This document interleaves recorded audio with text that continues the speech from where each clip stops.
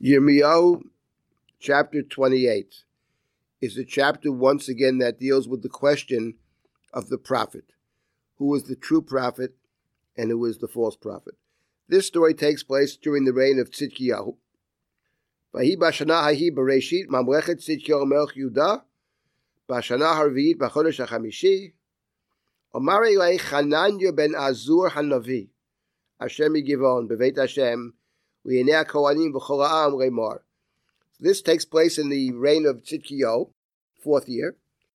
And Yirmiyahu says, Chananya, the son of Azur, Hanavi, the prophet.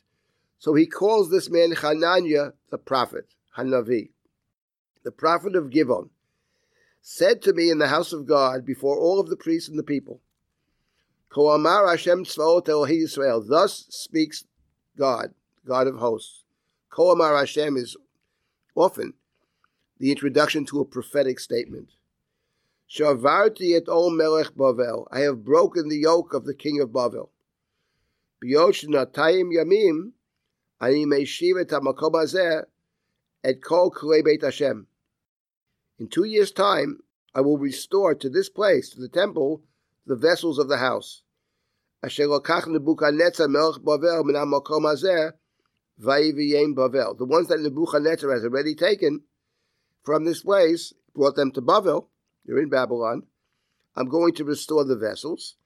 And not only will I restore the vessels, says God, V'yet Yechanya ben Yehoyakim melech Yehuda, V'yet kol golut Yehuda habaim Bavela, ani meishiv al hamakom hazeh num Hashem, ki yeshbor et ol melech Bavel. So not just the vessels, but Yechanya, the exiled king, and not only that, the entire exile of Judah, the ones that were taken to Bavel. Remember, the craftsmen and the smiths, the aristocracy, the members of the court were taken in the first exile to Bavel. They too will be restored together with the vessels. This, he says, is the word of God, Ko amar Hashem. And he's called Chananya Hanavi, the prophet Chananya. Vayomer Yirmiyah Hanavi, El Chananya Hanavi. Jeremiah the Navi, sometimes Yirmiyah was called the Navi, not so often. Here he's called the Navi, spoke to Chananya the Navi, again before the priests and the people, inside the temple. Vayomer Yirmiyah Hanavi, and Yirmiyahu said, Amen.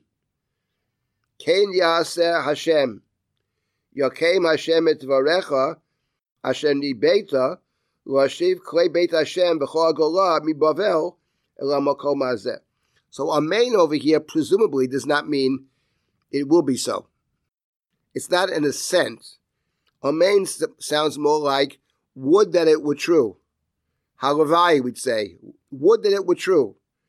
Would that God in fact would do as you say. I wish God would do as you say, to restore all of the vessels.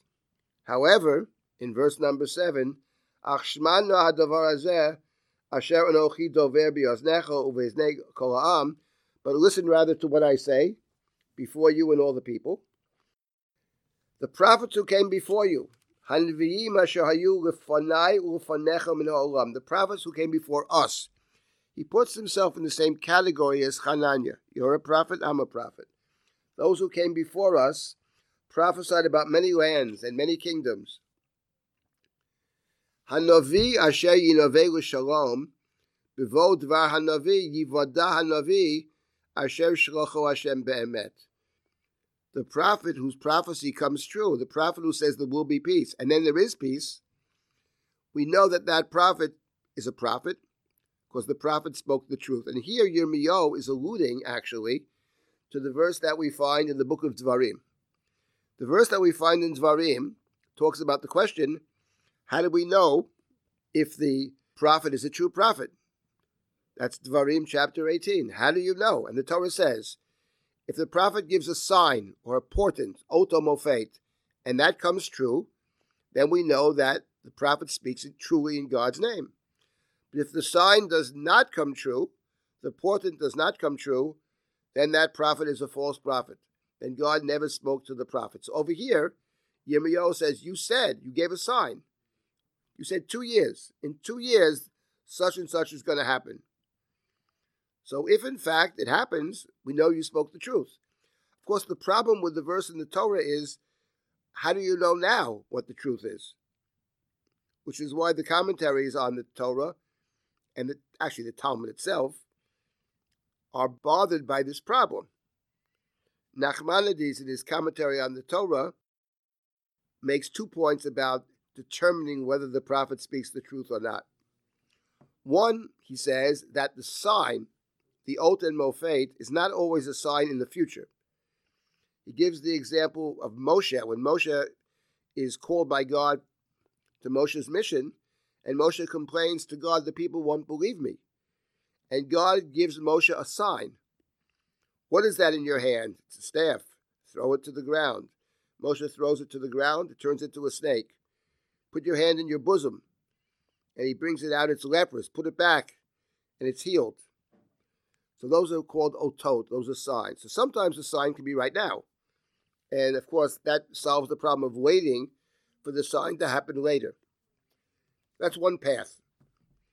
The second path, what the Talmud speaks about, and the Rambam emphasizes this very much in his writing, the people do not believe on Moshe because of the signs that he gives. That is to say, a prophet who has a record of prophecy, a history of prophecy, what is known in the tradition as Navi Muchzak, someone you know has a chazakah, you know the person's a prophet, you don't need signs.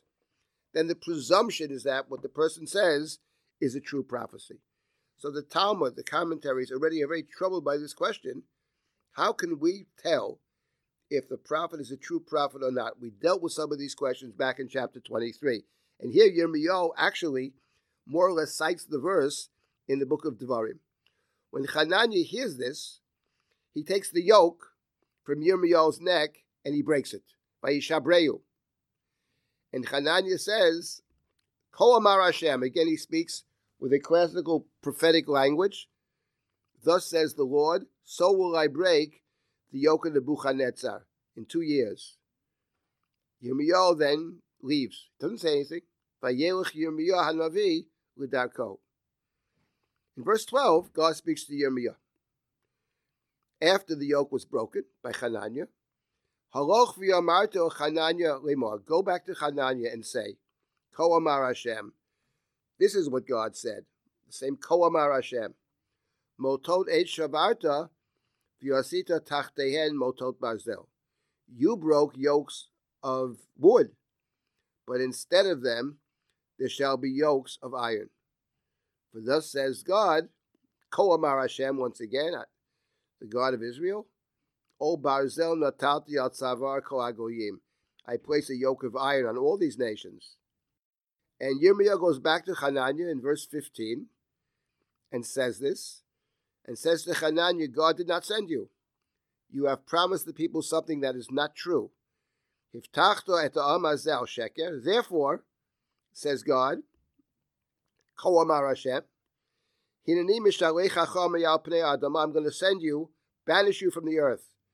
This year you will die. Ki sarah dibarta el Hashem, for you have spoken disloyally to God. Vayomat Hananiah hanavi b'ashnahi b'chodesh hashvi. And Hananiah died in the 7th month of the first year. And the story takes place in the 5th month, so he died 2 months later. In other words, the sign of Yirmiyahu, one might say, precedes the sign of Hananiah. So there's something actually, this chapter once again deals with this question. And I would conclude at this point with the following observation, which is that actually the prophecy of Hananiah has an element of truth, because actually breaking the yokes is actually true. But the breaking of the yokes doesn't signify, as Hananiah would suggest, that the yoke of Bavel, the reign of Bavel, will be broken, but signifies exactly the opposite. You acted correctly, perhaps, in breaking the yokes, because the yokes were only of wood. But instead of the yokes of wood, there will be yokes of iron. So what's interesting, and the question here of Hananiah Hanavi that can be raised, and I'll conclude with a question, does he know he's lying? Or does he believe he's actually telling the truth?